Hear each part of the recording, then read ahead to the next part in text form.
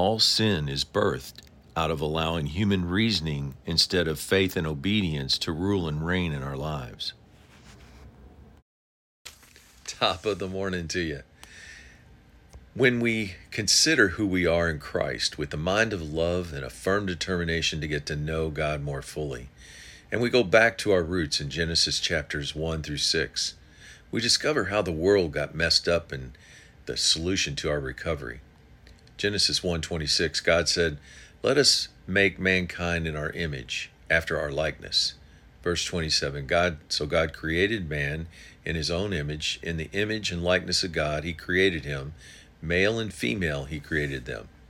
Verse 28, God blessed them and said, "Be fruitful, multiply, and fill the earth, and subdue it, and have dominion over every living creature that moves on the earth."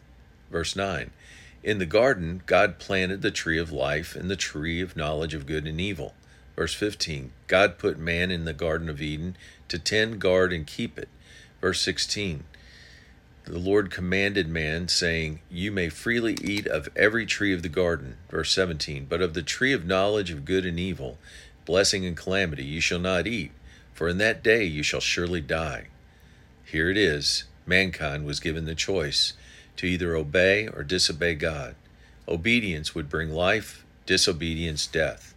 Genesis 3:1, with a little help from the serpent, man chose to disobey, believing the lie.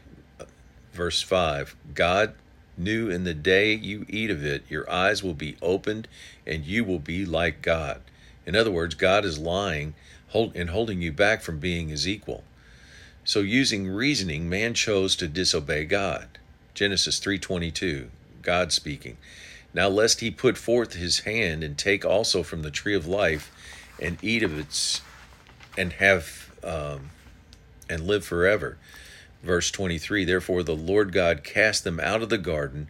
In verse 24, he placed an angel and flaming sword at its entrance to guard the way to the tree of life. This fatal choice put mankind into a now fallen world system to live. They still had the same choices to make, only now the sin option was more prevalent. Genesis 4 tells us of Cain and Abel, who both offered a sacrifice to God. One was in obedience to God. The other, Cain, was a compromised version based on human reasoning, vice faith and obedience. Throughout the rest of the Bible, we see examples of those who chose to walk in ways of fellowship with God, being used by God, versus those that chose to disobey and sin. Chapter 4, verse 5. This was Cain's path, which netted him a life of anger, sadness, and depression. 5:22. Whereas Enoch walked with God. And 6:8. Noah found grace in the eyes of the Lord. Words of encouragement. Choosing to walk with God vice against him has always been the essence of life. It requires regular fellowship with him, obedience to his word, and motivated by love for him. We get into trouble when we allow human reasoning and desire to please the world to get in the way of our faith. So time spent in the secret place, just us and God alone, is the key to our success. Have a great day.